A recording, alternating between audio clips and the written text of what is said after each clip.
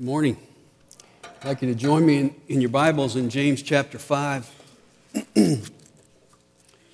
We think of James as a man of action. He's the guy who says, "Show me your faith." He's the guy who says, "Be doers of the word." It may surprise you to know that James was also a man of prayer. In fact, Eusebius, ancient writer, tells us that James' nickname was Camel Knees, because his knees were so knobby and calloused. His knees looked like a carpet layer's knees because he spent hours and hours in prayer. I've got knobby knees, but I come by them naturally. They match my skinny legs. In fact, my legs are so skinny, just to walk on them is a step of faith.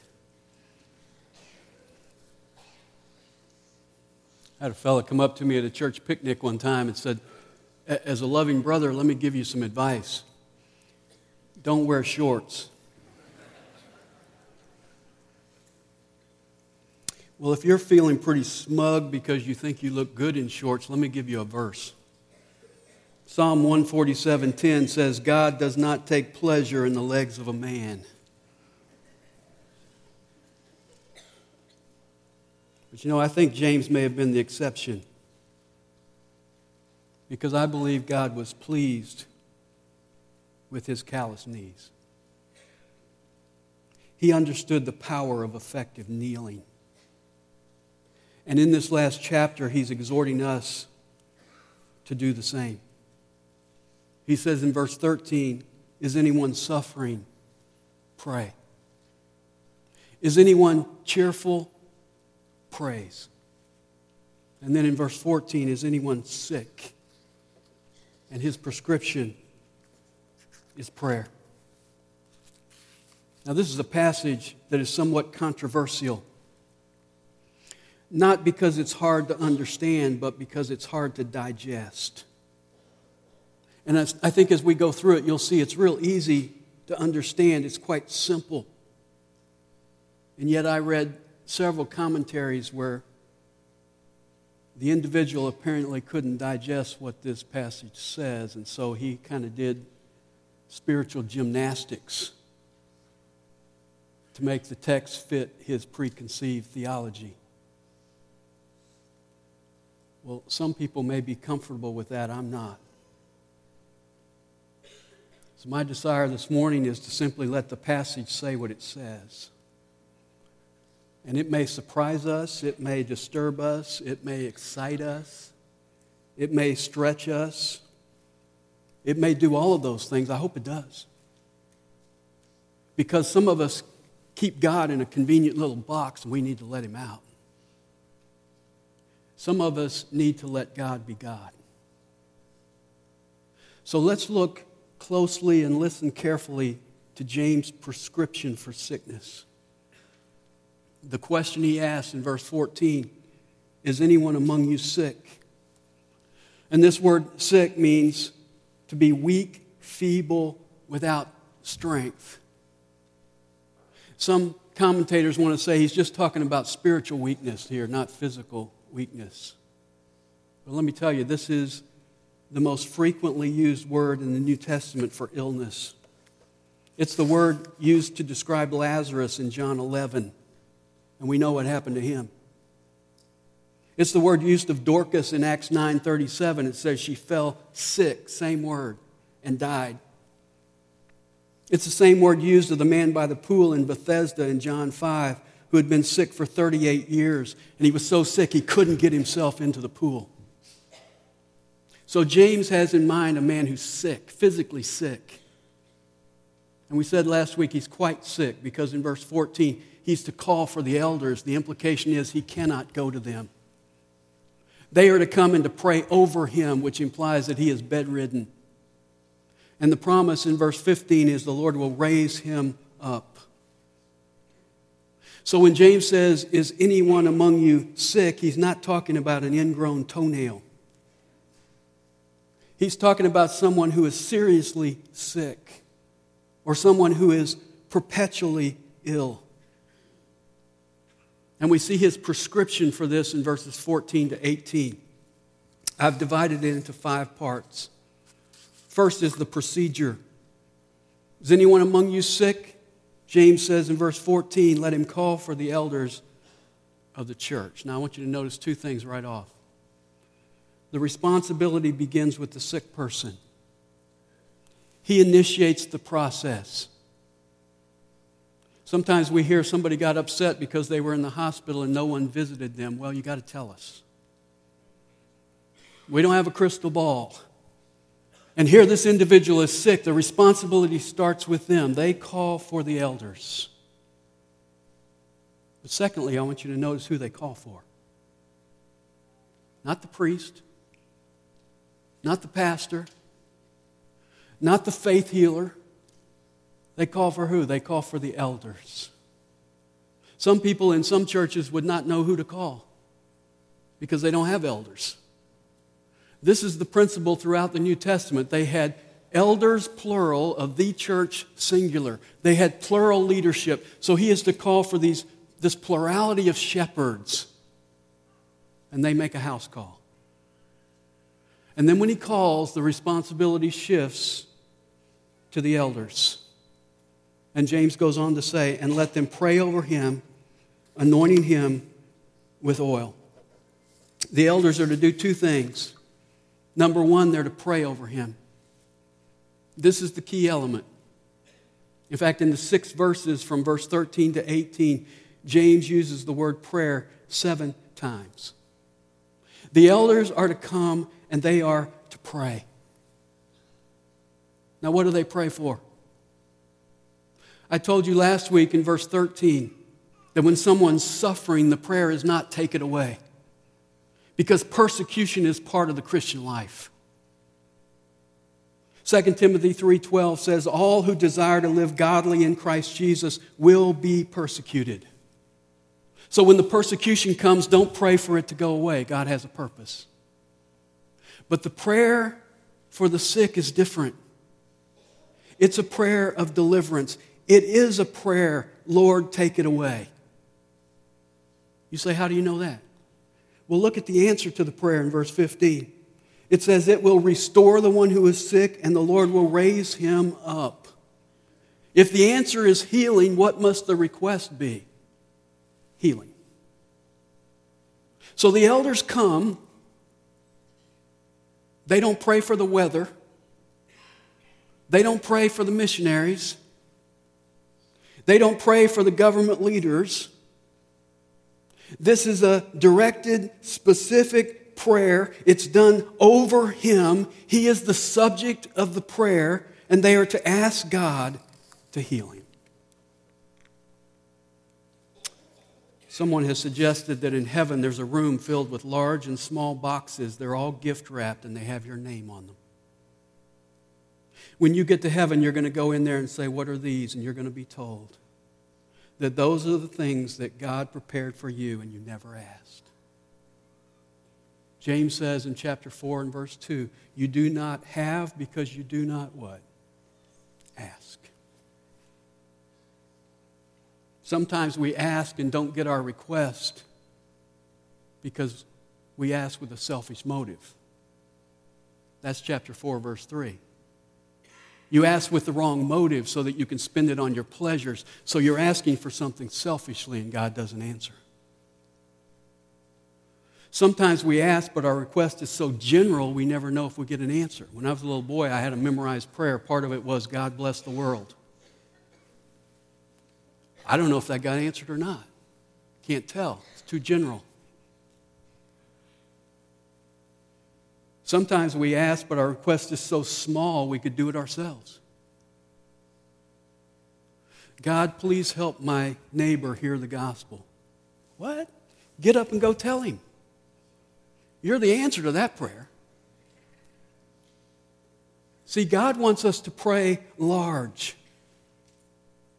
I love what Philip Brooks says. He says, why pray for crutches when you can pray for wings? And that's what the elders are to do here. They are to pray over the one who is sick. They are to ask specifically for a big answer, healing. And then the second thing they're to do is anoint him with oil. You say, what's this? What's the purpose of this? Well, sometimes in the Bible, oil is used for medicinal purposes. Isaiah 1:6 describes how oil was applied to soften a raw wound. You remember the story Jesus told in Luke 10 of the Good Samaritan. He says he bandaged up the man's wounds, pouring oil and wine on them. Sounds like a salad dressing. That's medicine.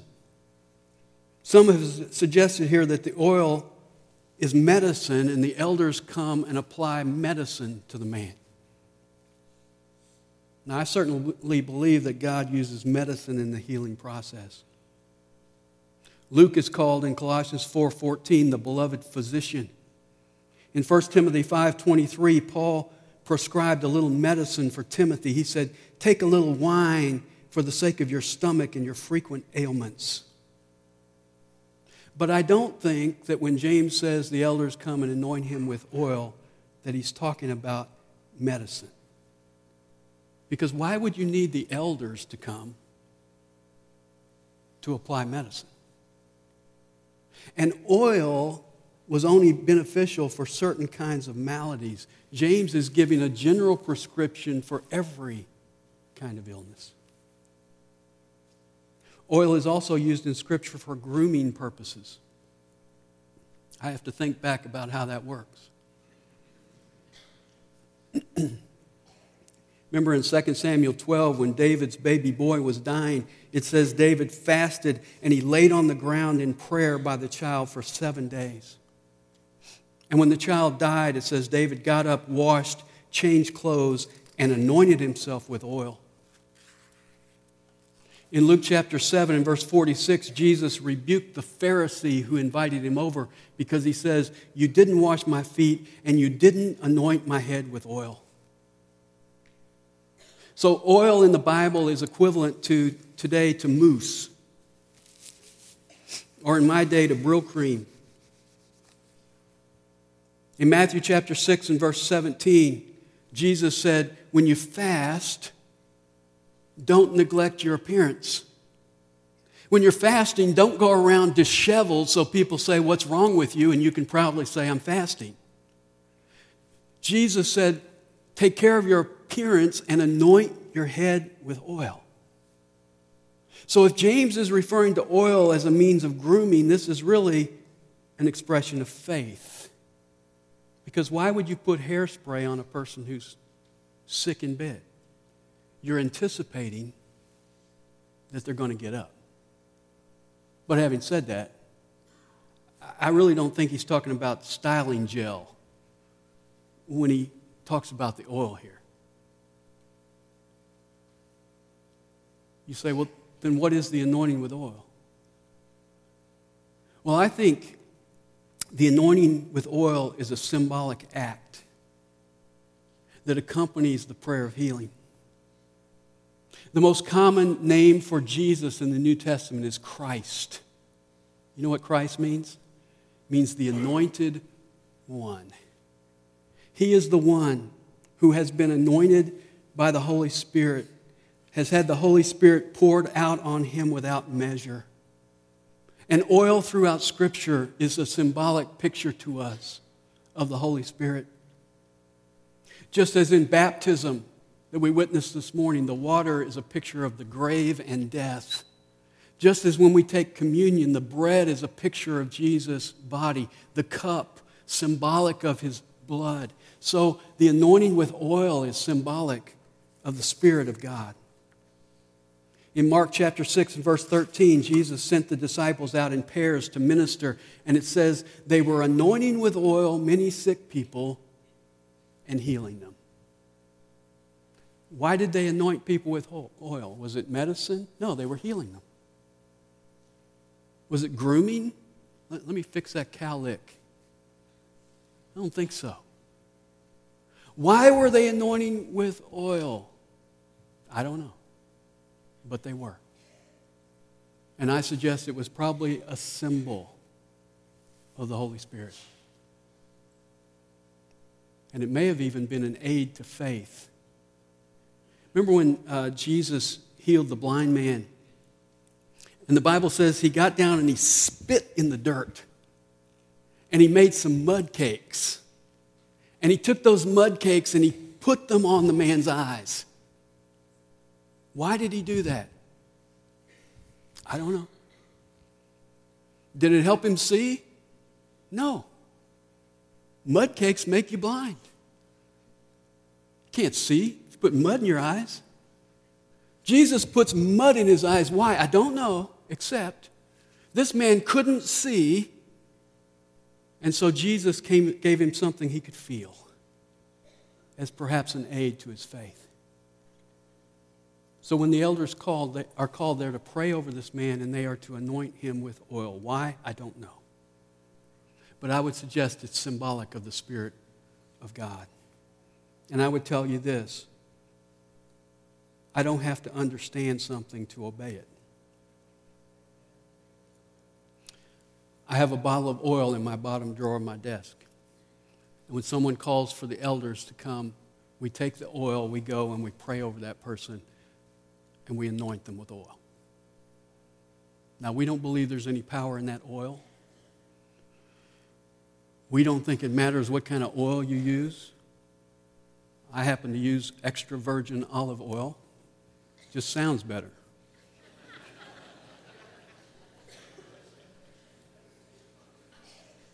You know, you can use vegetable oil, canola oil, 20 weight, 30 weight. See, we don't think that matters, but it does matter that we're obedient to God's word. And God's word says the elders are to anoint the sick individual with oil. So there's the procedure. The sick person initiates it by calling for the elders. The elders come and pray over him, anointing him with oil. Which brings us to the second point, and that's the provisions in verses 14 and 15. These are conditions. There are two. Number one is at the end of verse 14. It says they're to pray over him and anoint him with oil, notice, in the name of the Lord. Now that may describe the attitude the elders are to come in. That's certainly true of everything we do. Colossians 3:17 says, whatever you do in word or deed, do all in the name of the Lord Jesus.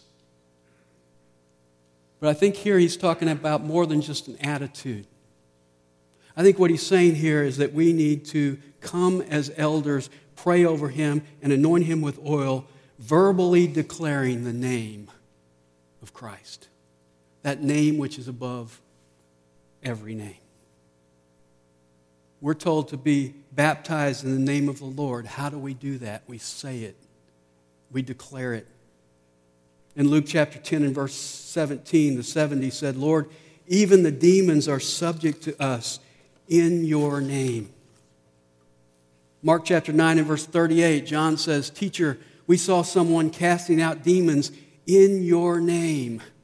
How did they know? Because he was saying Jesus' name. In Acts 3:6, Peter said to a man born lame, in the name of Jesus Christ the Nazarene, walk. In Acts chapter 9 and verse 34, Peter said to a man who had been paralyzed for 8 years, Aeneas, Jesus Christ heals you. Arise and make your bed. And I think that's what James is describing here. The elders anoint him with oil, declaring the name of the Lord Jesus, making it clear that we are his representatives, and it is in his power that healing comes. And then the second provision, at the beginning of verse 15, it says, and the prayer offered in faith. Now this shouldn't surprise us because faith is the condition for every prayer. Jesus said in Matthew 21:22, everything you ask in prayer, believing, you shall receive. And so faith is the condition. What's interesting here is that the faith is on the part of the elders.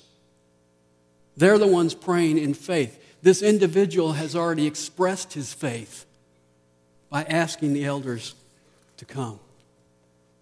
It reminds me of Mark chapter 2, where the 4 men brought their paralytic friend to Jesus, and they couldn't get in the house because the crowd was too big. So they went up on the roof, tore a hole in the roof, and lowered him down in front of Jesus. And it says this in Mark 2:5, and Jesus, seeing their faith, said to the paralytic, my son, your sins are forgiven. You see, the faith was a team concept. And the same is true here in James chapter 5. The individual calls for the elders out of faith. And then they come and pray over him in faith. Now let me say something that should be pretty obvious. A prayer of faith can't be a vague, general, generic prayer. It's hard to attach faith to a vague prayer.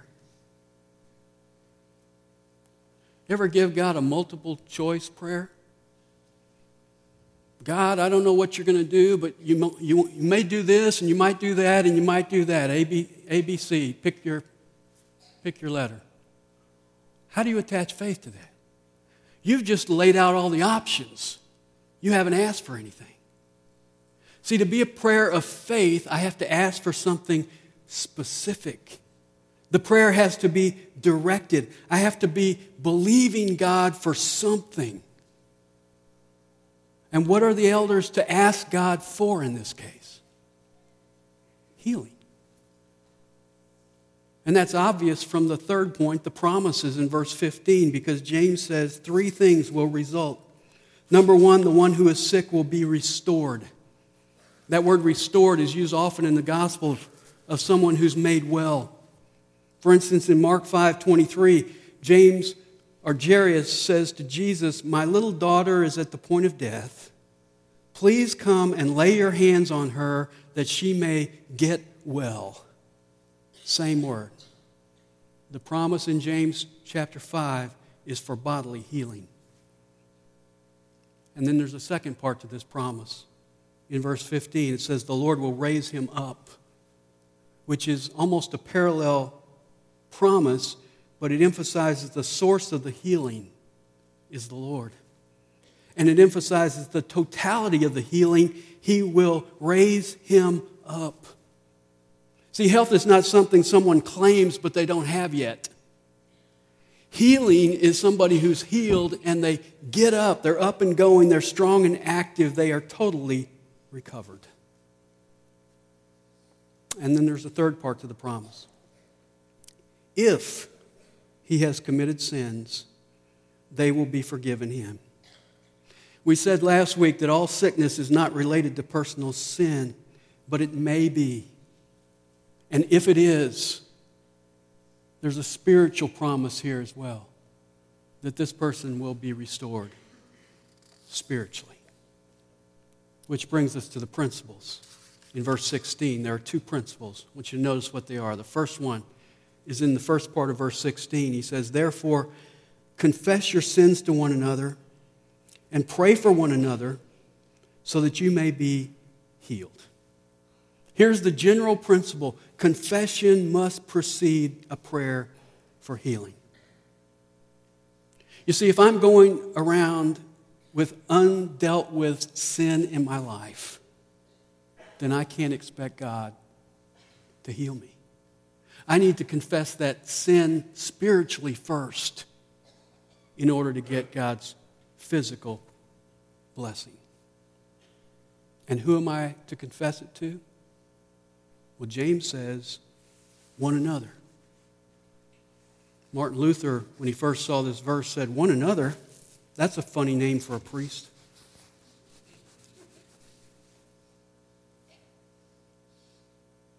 I thought that was pretty funny.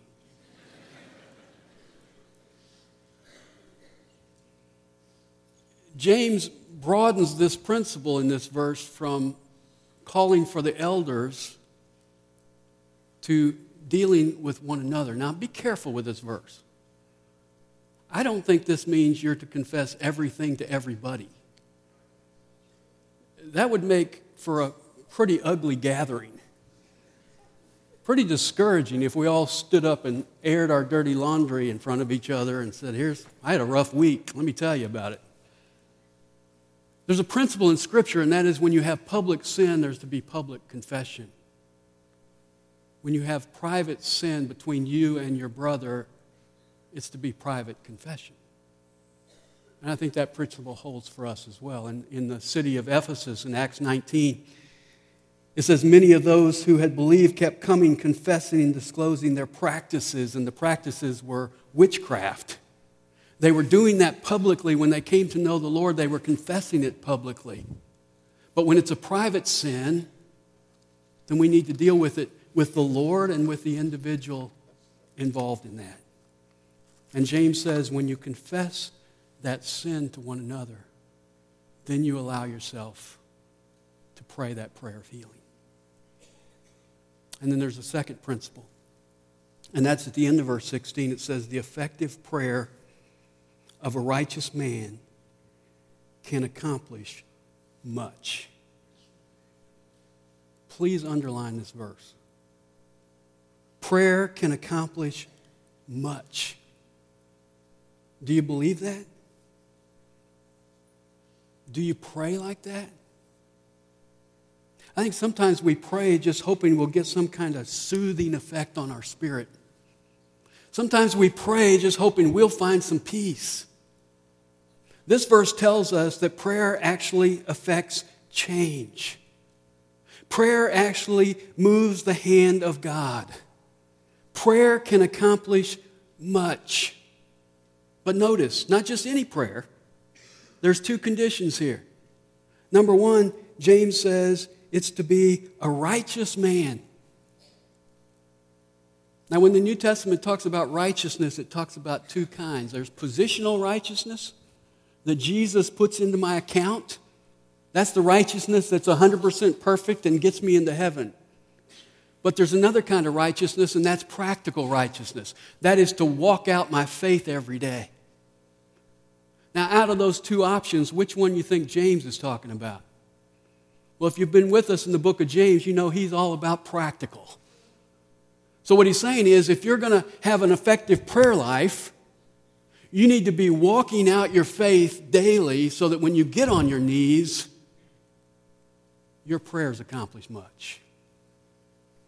And then there's a second condition, and that is that word effective. Or your Bible may translate it fervent. Let me give you the Greek word. It's energio, from which we get our word energy.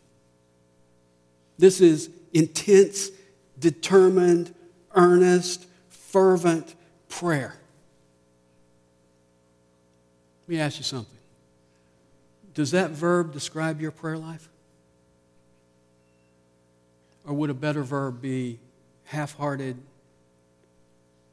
mind-wandering, cliched, memorized prayer? See, there's a certain quality of prayer that accomplishes much. The half-hearted prayer of an unrighteous man accomplishes little. The fervent prayer of a righteous man accomplishes much.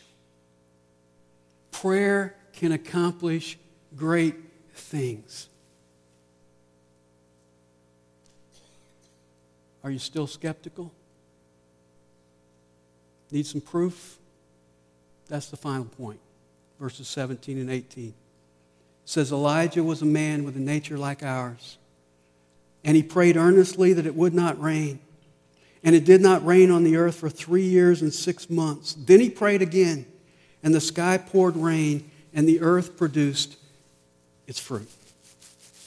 Elijah prayed and said, close up heaven. And it didn't rain for 3.5 years. And then he prayed a different prayer. He said, let it rain. And it rained. Say, boy, I wish I was more like Elijah. Well, James thought you were going to say that. So what does he say in verse 17? He was a man with a nature like ours. Elijah was no different than you are. In fact, shortly after he got this great prayer answered, what did he do? He ran from Jezebel, went out in the wilderness. He was so depressed he wanted to die. He was just a man like you and me. But even though he was just like you and me, he accomplished great things through prayer. What was Elijah's secret? Look in verse 17. It says he prayed earnestly. There it is again. He prayed earnestly. He prayed fervently. I went back to 1 Kings 17 and 18 to the account of Elijah, and I picked out 4 things about his prayer that I think made it an earnest prayer. Number 1, he prayed specifically. He asked for a drought. He asked for rain. He prayed specifically. Secondly, he prayed humbly. 1 Kings chapter 18 and verse 42 says, Elijah crouched down on the earth and put his face between his knees. What's that? The posture of humility. He prayed specifically and he prayed humbly. Thirdly, he prayed persistently. 1 Kings 18:43 tells us he asked for rain 7 times. 7 times. Some of us say, I've prayed 4 times. I guess God's not listening. He prayed 7 times. He prayed persistently. Jesus said, keep asking, keep seeking, keep knocking. It's a continual thing if you're going to have effective prayer. So he prayed specifically, he prayed humbly, he prayed persistently, and then let me give you a 4th one. And I think this is the most important one. He prayed expectantly. 1 Kings 18:44 says that while he was praying, he kept sending his servant to look out over the sea and see if the rain was coming. He's praying 7 times for rain, and he keeps sending his servant to say, tell me when it's coming, because I'm expecting it. And on that 7th occasion, his servant went and looked and came back and said, I see a little bitty cloud about the size of my fist. And Elijah said, get ready. It's going to storm. What does it mean to pray earnestly? It means to pray specifically, humbly, persistently, and expectantly. Is anyone here sick? The procedure, call for the elders. They will come and pray over him and anoint him with oil. The provision, they're to do so in the name of the Lord and in faith. The promise, God will bring physical healing and, if necessary, spiritual healing. The principles, confession must precede a prayer for healing. And the fervent prayer of a righteous man can accomplish much. And the proof, just look at Elijah and realize that we have the same God, same privilege, the same promises. We just need to understand the power of effective kneeling. Jim Elliot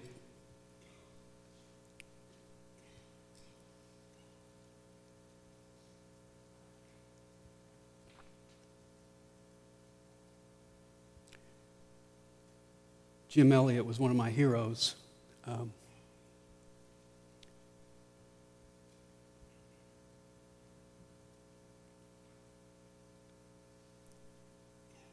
He was martyred as a young man, as a missionary in Ecuador. But he put this in his diary. God is on his throne, and we are on his footstool, and there is only a knee's distance between. God help us understand that the way to reach heaven is to kneel down.